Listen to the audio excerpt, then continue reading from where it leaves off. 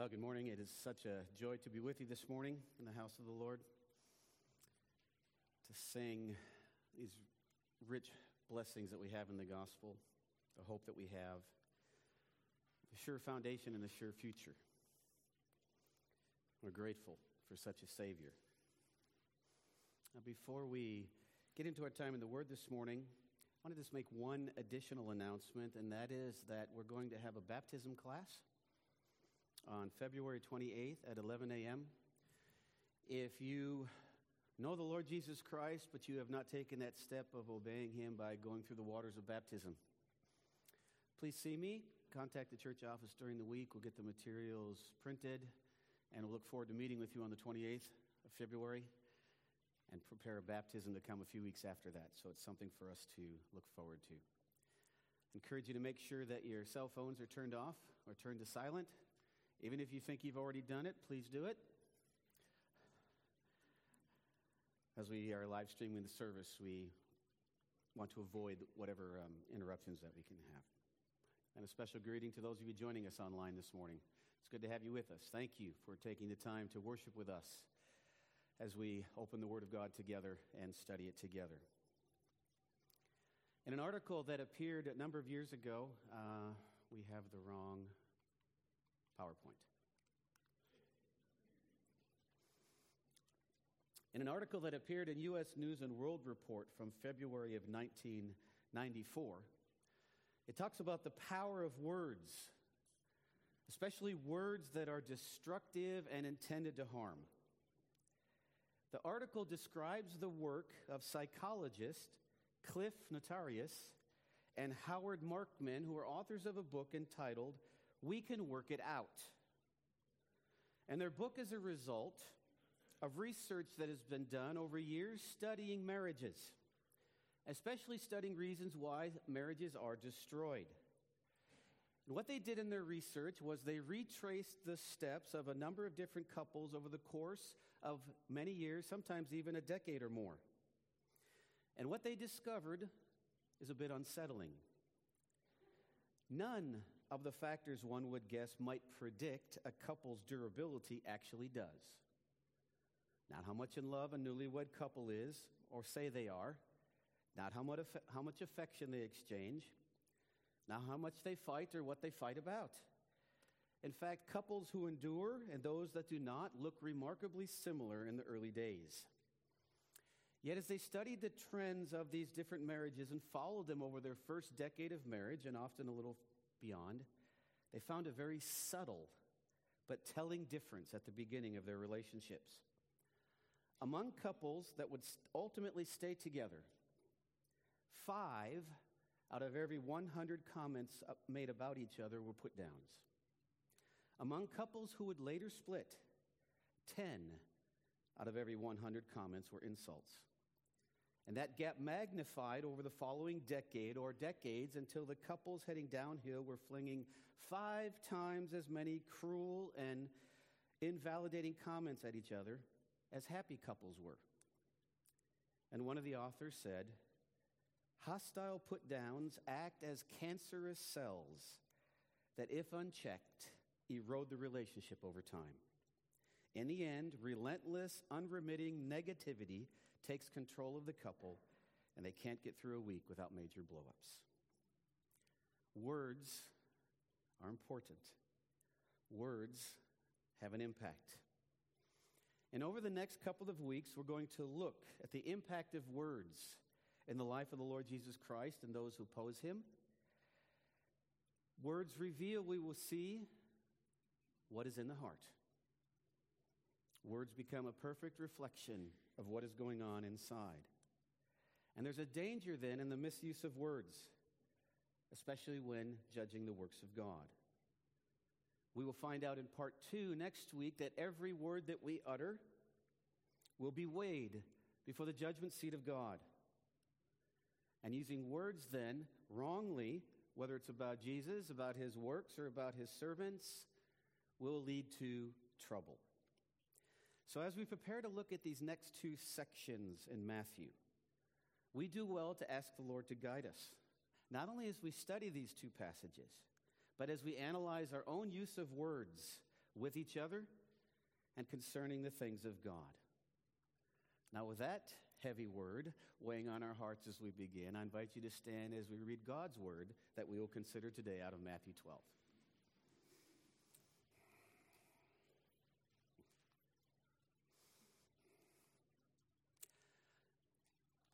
And the inspired and holy word of God says, "Then a demon-oppressed man who was blind and mute was brought to him, and he healed him so that the man spoke and saw. And all the people were amazed and said, 'Can this be the son of David?' But when the Pharisees heard it, they said, 'It is only by Beelzebul, the prince of demons, that this man casts out demons.' Knowing their thoughts, he said to them, 'Every kingdom divided against itself is laid waste, and no city or house divided against itself will stand. And if Satan cast out Satan, he is divided against himself. How then will his kingdom stand? And if I cast out demons by Beelzebul, by whom do your sons cast them out? Therefore they will be your judges. But if it is by the Spirit of God that I cast out demons, then the kingdom of God has come upon you.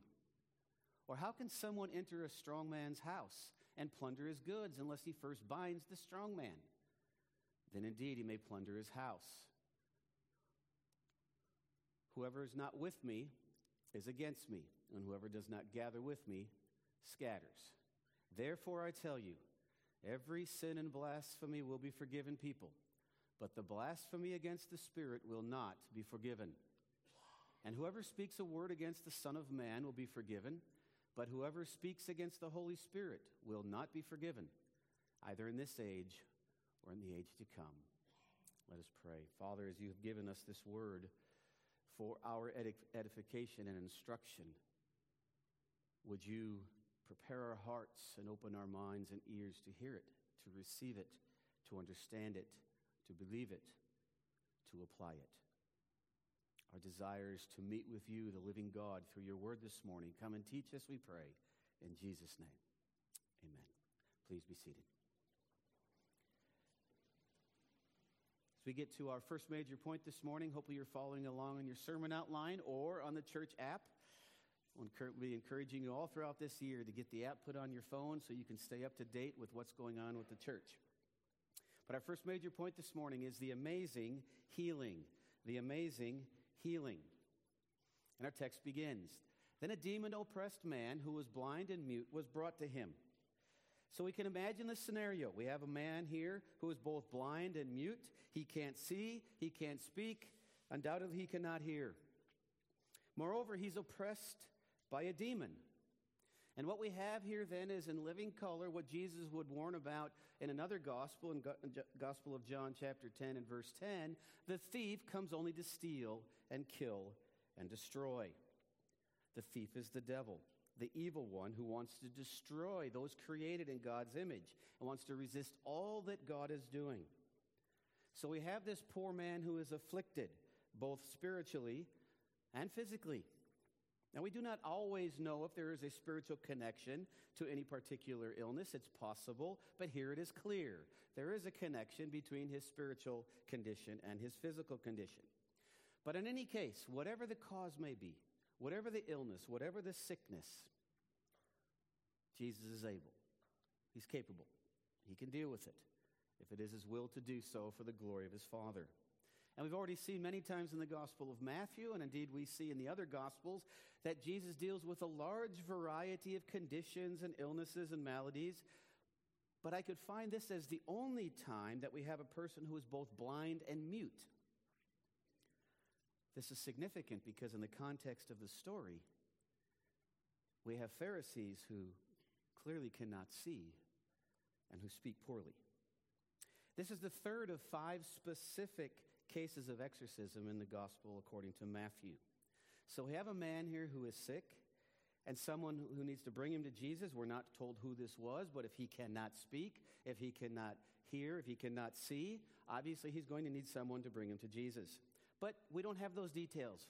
Matthew just wants us to get to the point. He moves us on to the next step in the story, and he healed him so that the man spoke and saw. We're not sure of the exact location in the ministry of Jesus and the timeline where this happened, but Matthew organizes it so that we have this healing mentioned right after he has pointed out that Jesus is the Spirit-anointed Messiah as promised by the prophet Isaiah. We don't have any mention of how he did it, what the healing process was, just a simple, he healed him, so as the man spoke and saw.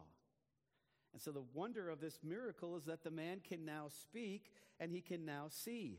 And think of how wonderful that would be, suddenly introduced into life, being able to see and speak and hear and engage with people, and the praises that would flow off his lips.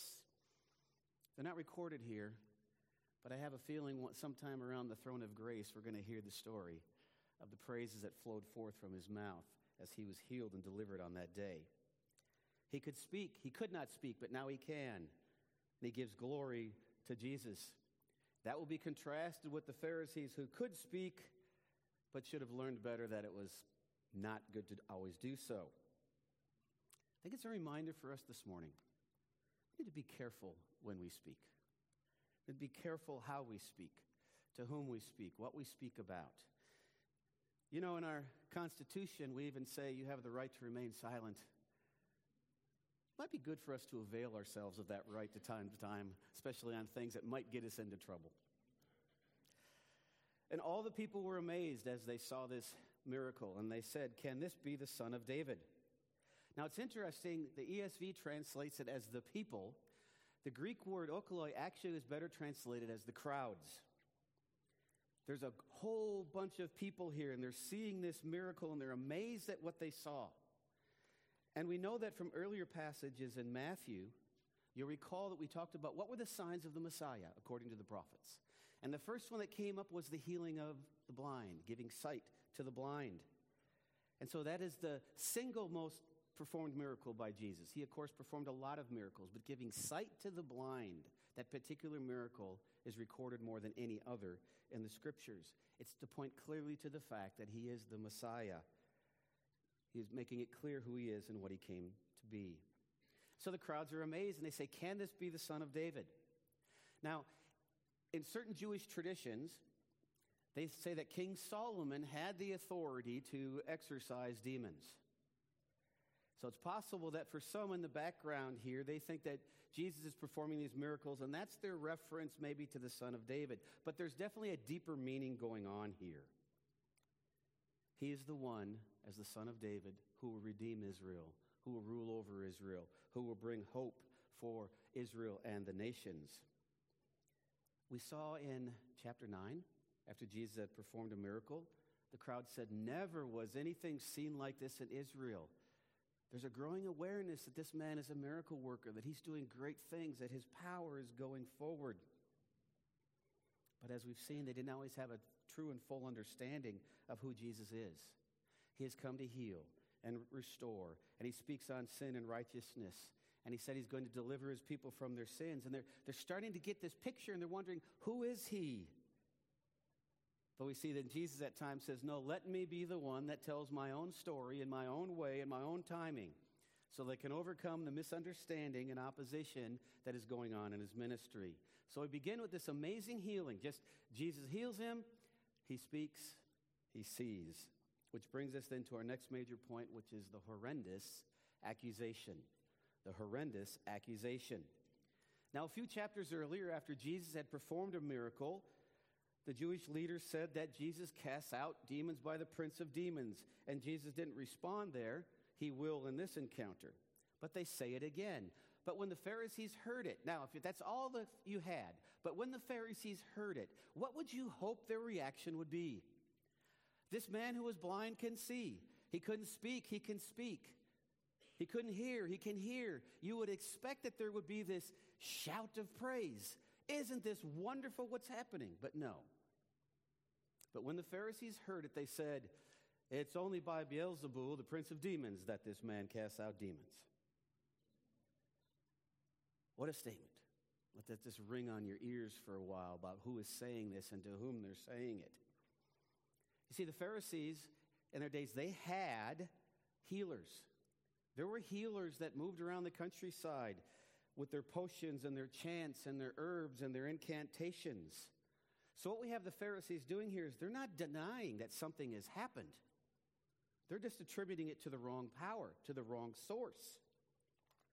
And they're going to find themselves in very dangerous trouble in short order. They were not accepting that Jesus was operating these things by the power of his being the Messiah. They didn't believe he was the Messiah. So they make this claim that Jesus was operating by the power of Beelzebul. Beelzebul literally means the Lord of the high places. It was the name that they gave to the top demon. They're saying Jesus is in league with the most evil of beings. Somehow he was in partnership with evil. He's tricking the people, they think, and that's why these things are happening. So they'd already challenged him once with this claim in chapter 9, verse 34. And it wasn't enough that they had called him a blasphemer in chapter 9, verse 3. It wasn't enough that they called him a friend of tax collectors and sinners, chapter 9, verse 11. It wasn't enough that they said he violated the Sabbath and he deserved death, Matthew 12, verse 14. Now they say he's in league with the devil. And they even cast him aside with a dismissive, this man, not even giving him respect of being a rabbi or some religious leader. They had opposed Jesus from the beginning, and this opposition is continuing. They already have determined that he can't be from God, and yet spiritual things are happening. So, if it's not from God,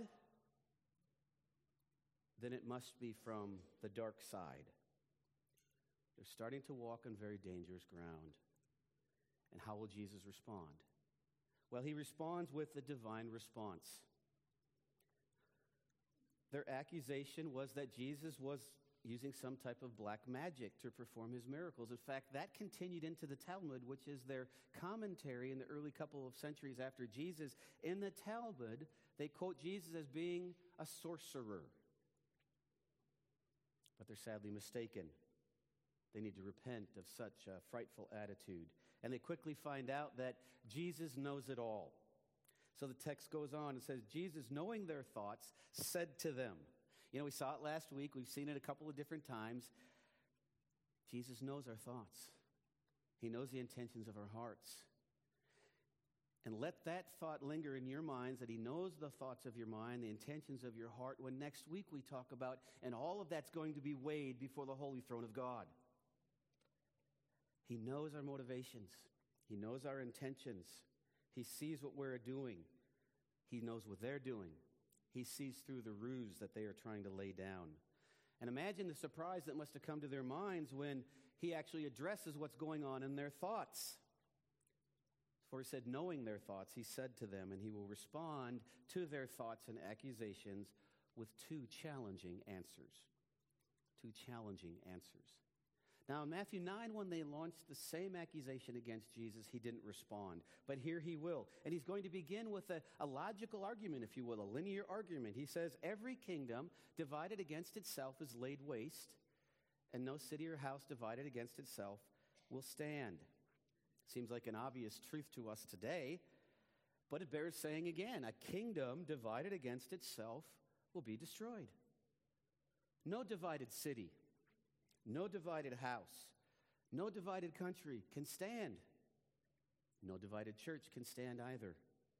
If a kingdom divides itself and fights against itself, it can't stand. It's just something that is logical, but we need to remind ourselves of that. Those that engage themselves in civil war, so to speak, cannot expect to survive. So Jesus makes this straight-out claim. Every kingdom divided against itself is laid waste, and no city or house divided against itself will stand. And if Satan casts out Satan, he's divided against himself. How then can his kingdom stand? So we have this man who's been healed. He was blind. He was mute. And in Jesus, he's been set free from demons and from all physical harm. Therefore, this miracle, Jesus says, can't be from Satan because he only wants to do harm to others. He's not going to do something that's going to divide his own kingdom. They are united in their opposition against the kingdom of God. But notice that Jesus is going a little deeper in teaching us what's going on. He even uses the personal name of the devil, Satan. In the original language, it means the adversary. It means the accuser. He is labeled in the scriptures as the opponent of the church, the opponent of God's people, and the accuser of believers. Do you ever have those thoughts, distracting thoughts that go through your mind? You're not good enough. God can't forgive you. You're not whatever you need to measure up to. That's the accuser of the brethren. Satan accusing you of lies. You stand firm in who you are in Christ. And clothed in his righteousness, we are accepted before the holy throne of God. Don't be surprised when these distracting thoughts come, because the one who opposes God will oppose you because you belong to God. But the power that we have is we are standing firm in Christ. We're clothed in his righteousness. We're declared to be forgiven. We have his Holy Spirit dwelling within us. But Satan is still attacking. And he attacks, and he attacks. And there's unity within the kingdom of evil because they're trying to tear down God's kingdom. Let there not be more unity among the forces of evil than we have in the church. Let's stand on unity. Let's stand on common unity, community, the truth, the Spirit of God, the power of God's word. We hide ourselves in Christ, who has borne our sins that we just celebrated at this table. He's given us his righteousness. Satan is the accuser, the adversary. But secondly, he has a kingdom. He's the Lord of this world, we're told in the book of Ephesians. He has an influence over others. He is not equal to God. He is a created and limited being, but has a kingdom and has power, but it's for a short period of time. He will not work against himself. He will only work against the things of God. He's not going to help the cause of God by healing a man and restoring him, by bringing back his physical health so that he'll praise Jesus. So we could say it this way. He's evil, but he's not stupid. He cannot cast himself out or with those who stand with him. So Jesus, in a linear way, by saying a kingdom cannot be divided, is saying this healing did not come about by the forces of evil, but by another power. By him. Must not be evil. It must be from the good side. And after a logical answer, he's going to get a little bit more emotional or more direct, appealing to the hearts of the Pharisees. And then he says, and if I cast out demons by Beelzebul, by whom do your sons cast them out? Therefore they will be your judges. The Pharisees themselves had professional exorcists that would go around and cast out demons. We even have an example in Acts chapter 19. The Jewish writer or historian Josephus in the first century records the information on the practices of the Jews with their exorcisms. So the Pharisees would know that exorcisms were possible. But Jesus draws attention and says, but your sons are doing this, your pupils, the ones that you have trained, the ones that you have taught how to do these things, they're doing things, and they know then that it must have been by the power of God. So ask them where this power comes from, and they will be the ones then who will judge you. They will be the ones that will judge you for judging me, because they know that this power must come from God. So if they're performing exorcisms, why can't I? Jesus gives two challenging answers to them in the divine response to their horrendous accusation after he has performed a wonderful miracle. And if Jesus says, I perform miracles, then the kingdom has come. But if it is by the Spirit of God that I cast out demons, then the kingdom of God has come upon you. Now we see that there are two kingdoms. There's the kingdom of Satan and there's the kingdom of God. There are, in fact, evil and godly forces in the world. They do interact with people in the world. Spiritual warfare is real.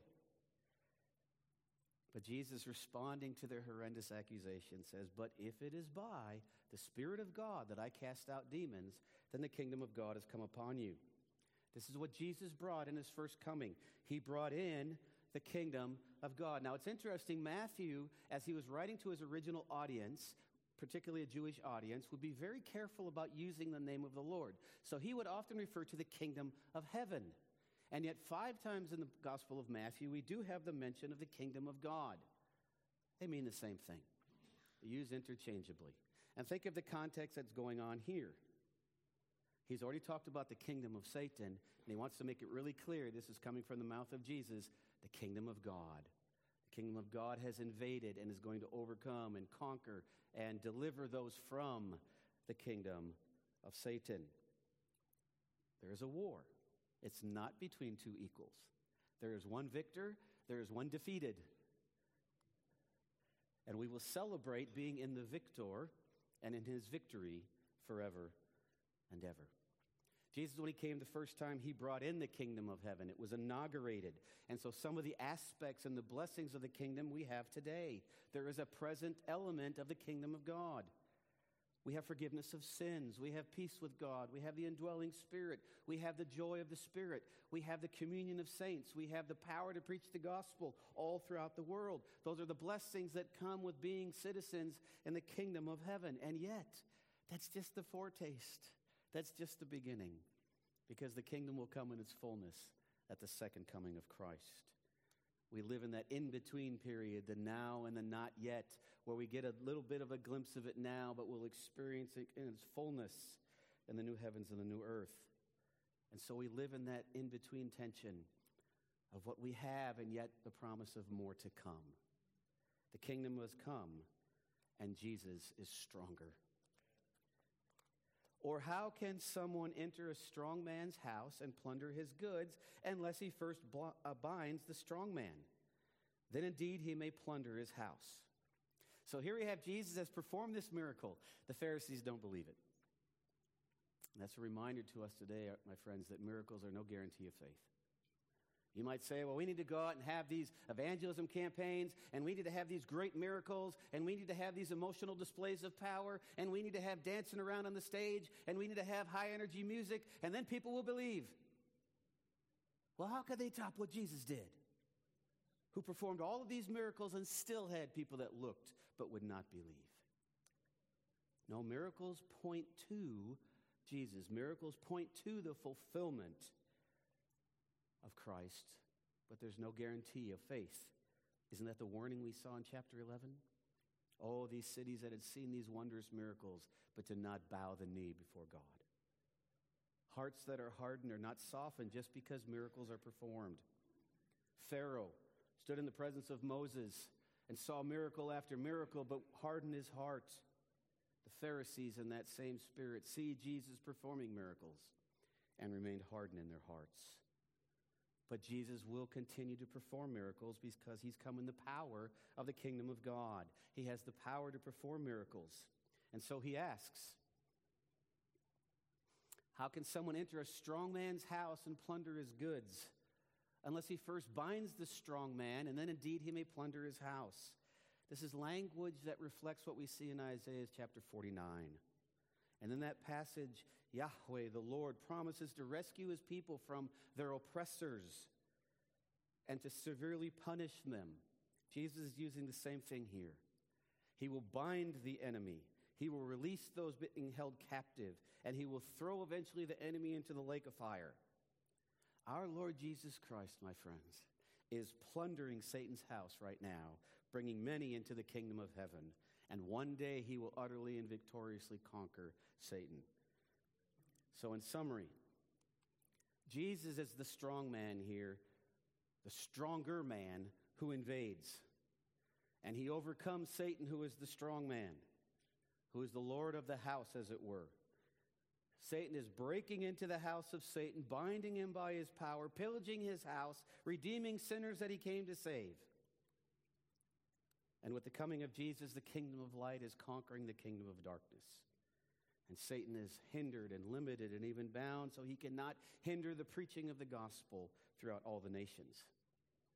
And as this ministry progresses, as Jesus preaches, as he teaches, as he performs wondrous works of liberation, he's conquering territory. And so we see the truth of what the Apostle John would write about in his epistle. He who is in you is greater than he who's in the world. And just the previous chapter of that same epistle, the Apostle John writes, the reason the Son of God appeared was to destroy the works of the devil. My friends, do you find yourself in Christ this morning? Are you clothed in his righteousness, trusting him to forgive you of your sins, to preparing a place for you? Then the good news is you are part of the plunder that Jesus has pillaged from the house of Satan. and has brought you into his kingdom with a great reward and with great joy. Oh, it was in the past. Every one of us, before we were born again, we were not able to see the way to God. We couldn't even cry out to God. We did not have ears to hear. But then the light of God pierced into our darkness, conquered evil with his goodness. Our eyes were opened, our ears were set free, and our tongues were loosed to praise the name of God and praise the name of Jesus. You were set free. That's why we sing with such joy, because we're bound up in the house of darkness, and Jesus pillaged the house and set us free, bringing us into his kingdom forever, because Jesus is stronger. Whatever challenge you face this week, whatever it is, Jesus is stronger. Cling to him. Go to him. Trust in him. Lay it at his feet, and watch him be the one who just lovingly brings you along in fellowship with him and will provide and protect and take care of you. But remember, there is no neutral ground. Jesus goes on and says, whoever is not with me is against me, and whoever does not gather with me scatters. There's an image here not of harvesting, but of shepherding. Those that come to Christ, they'll stay with him. Those that will not are dispersed. There's no middle ground. There's really only two people in the world: those with Jesus and those opposed to him. There's nobody who has 1 foot in the kingdom of heaven and 1 foot on the ground. You're either in or you're not. Either Jesus is Messiah and Lord, or he is not. Either you have repented and believed of your sins and entered the kingdom of heaven, or you're still, Jesus says, under the influence of the kingdom of Satan. And as we come to Jesus, he brings us into his house. Light conquers the darkness. Life has defeated death. But my friends, you can sit on the fence no longer. If you've seen the evidence, you must decide whether Jesus is good or ultimately Jesus is evil. It's the same challenge that he gave to the Pharisees of his day. It's the same challenge he gives to us today. Whose kingdom are you in? And with that, we get to the final point, which is the warning. The warning. Having responded to their preposterous accusations, having declared the truth of the source of his power, Jesus now gives a serious warning. Be careful what you say and do about the Spirit of God. You're on the edge of an eternal mistake. So beware of the haughty sin. The haughty sin will explain that. Therefore, I tell you, the text says, every sin and blasphemy will be forgiven people, but the blasphemy against the Spirit will not be forgiven. So some background information helps us here. In the book of Numbers in chapter 15, verses 30 to 31, the Lord warns against a sin that is so deliberate, so defiant, it's referred to as sinning with the high hand. It's as if there's such hardness of heart and mind. It's like pointing the accusing hand at God, and that will not bow before his authority. And in Numbers 15, that such a sin was so difficult that there was actually no atonement for such a recalcitrant heart. The only punishment would be take him outside the camp and stone him. Jesus is warning of a similar sin here, of those who call good evil and evil good. Now notice Jesus says, he's not saying that blasphemy is not a serious sin. It is. But he's saying every sin and blasphemy can be forgiven. And usually they're committed out of ignorance or out of limited knowledge. And when a person realizes it, he confesses his sins, he repents, he turns from it, he's forgiven, and he finds in God a forgiving God. But you have to recognize your sin for that to happen. You have to ask for forgiveness. So those who repent, even of sin and blasphemy, can be forgiven. But this is a different type of sin that Jesus is talking about here. And so he warns of the terrible consequences. And whoever speaks a word against the Son of Man will be forgiven. But whoever speaks against the Holy Spirit will not be forgiven, either in this age or in the age to come. So the sin here is not blasphemy. Jesus already said that sin and blasphemy can be forgiven. And isn't that good news for us today? You know the sad truth?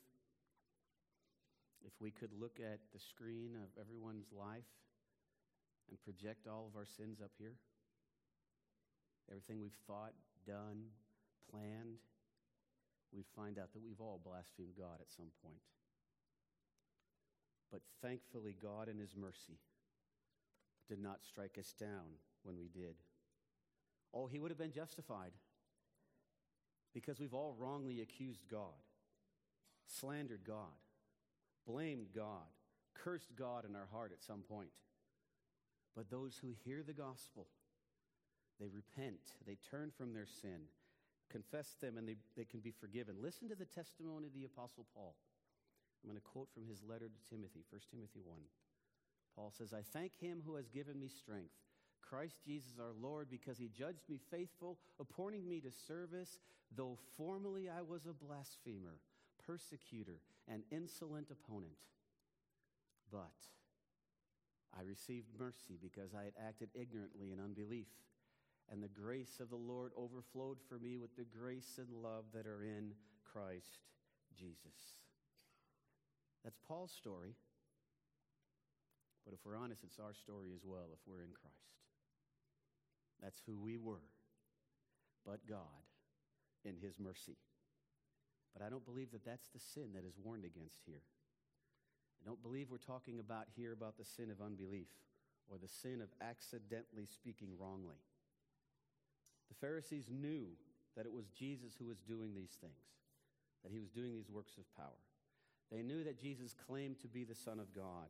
They saw the results of what he did and said that it was of evil origin. They slandered the holy work of the Holy Spirit.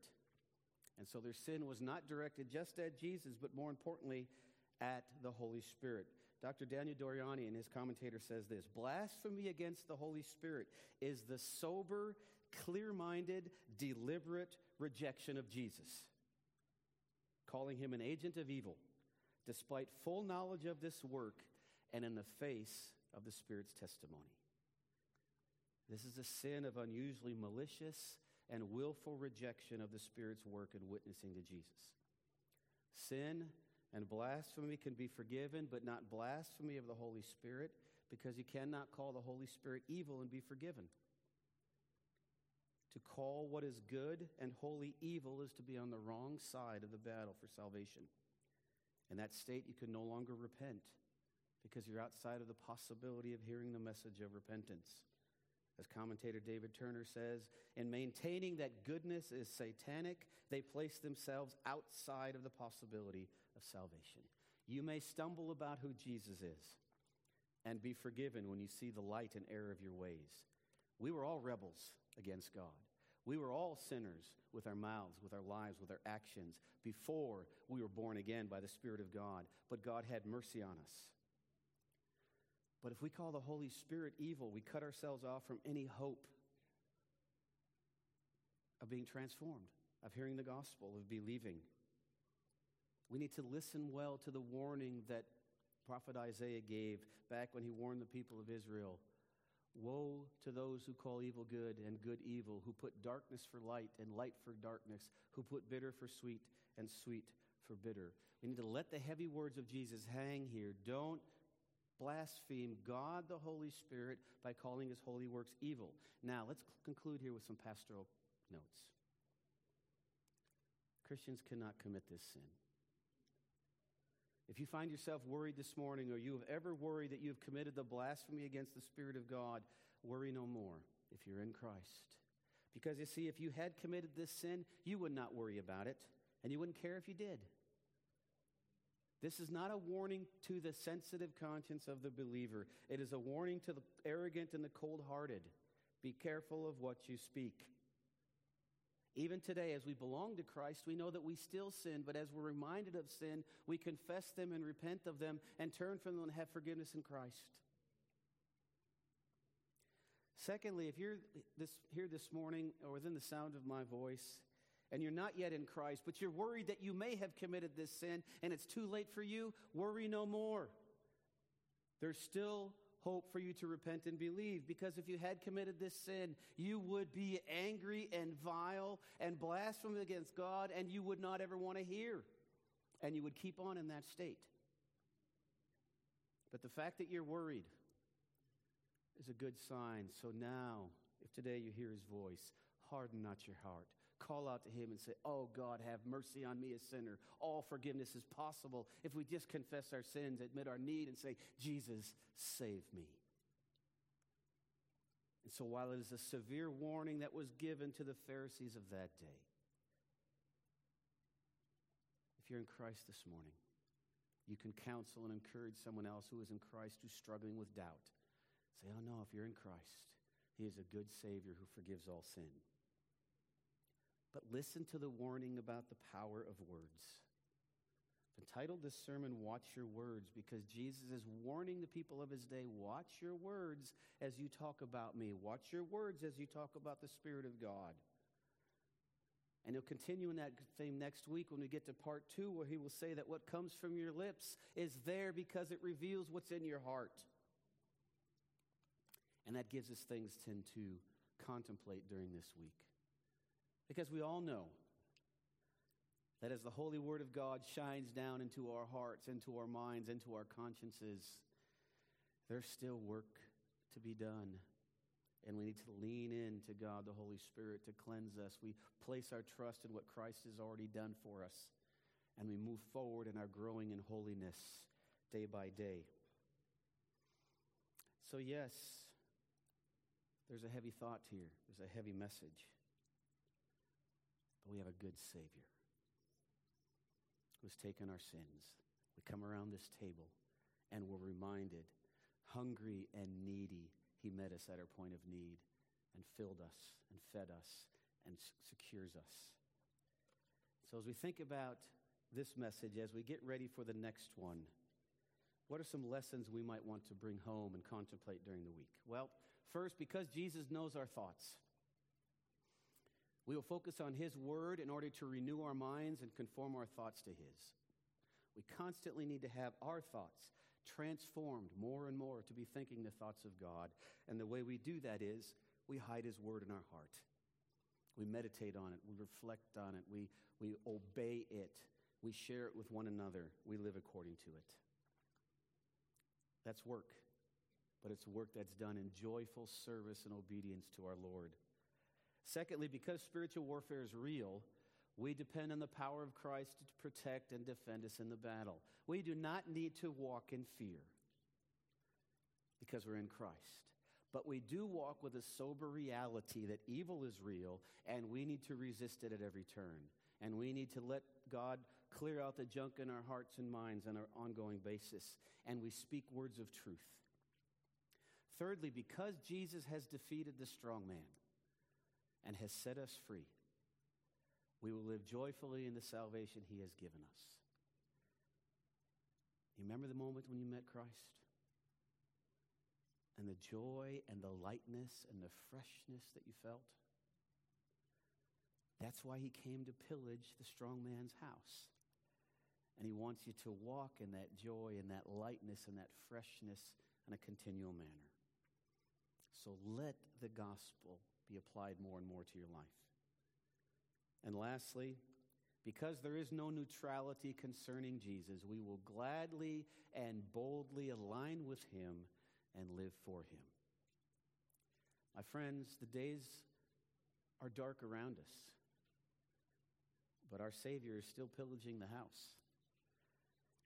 And it could be that he wants to use us to be those spokespeople that will continue to proclaim him so that others will hear. And they too will be part of the great bounty that Christ is liberating from the house. And we can have joy with them and enjoy being with him both now and forever. Let us pray. Now, Lord, as we contemplate these words, we are left undone because we know left to ourselves, we would undo it all. So thank you for the firm foundation we have in Christ. Christ, our sure and steady anchor. And so, Lord, as you lead us to contemplate these words, would you burn within our hearts a holy fear of who you are, a reverence that causes us to walk in a sense of awe of who you are daily, that we can be in your presence, that we can walk with you, we who know of what we were, but now in Christ are grateful for what we are and what we are becoming. I pray this week, Father, that the fragrance and the aroma of Christ, who has set us free from the bondage of evil, will overflow in our lives, that others might sense that fragrance and say, I need to have this for myself. What is it that you have? And that we'll have the words to share with them who Christ is and what a great deliverer he is. Oh, Father, use us this week to walk in a holy fear and reverence and obedience, and yet with joy before you day by day. So we commit ourselves to you afresh. In Jesus' name, amen.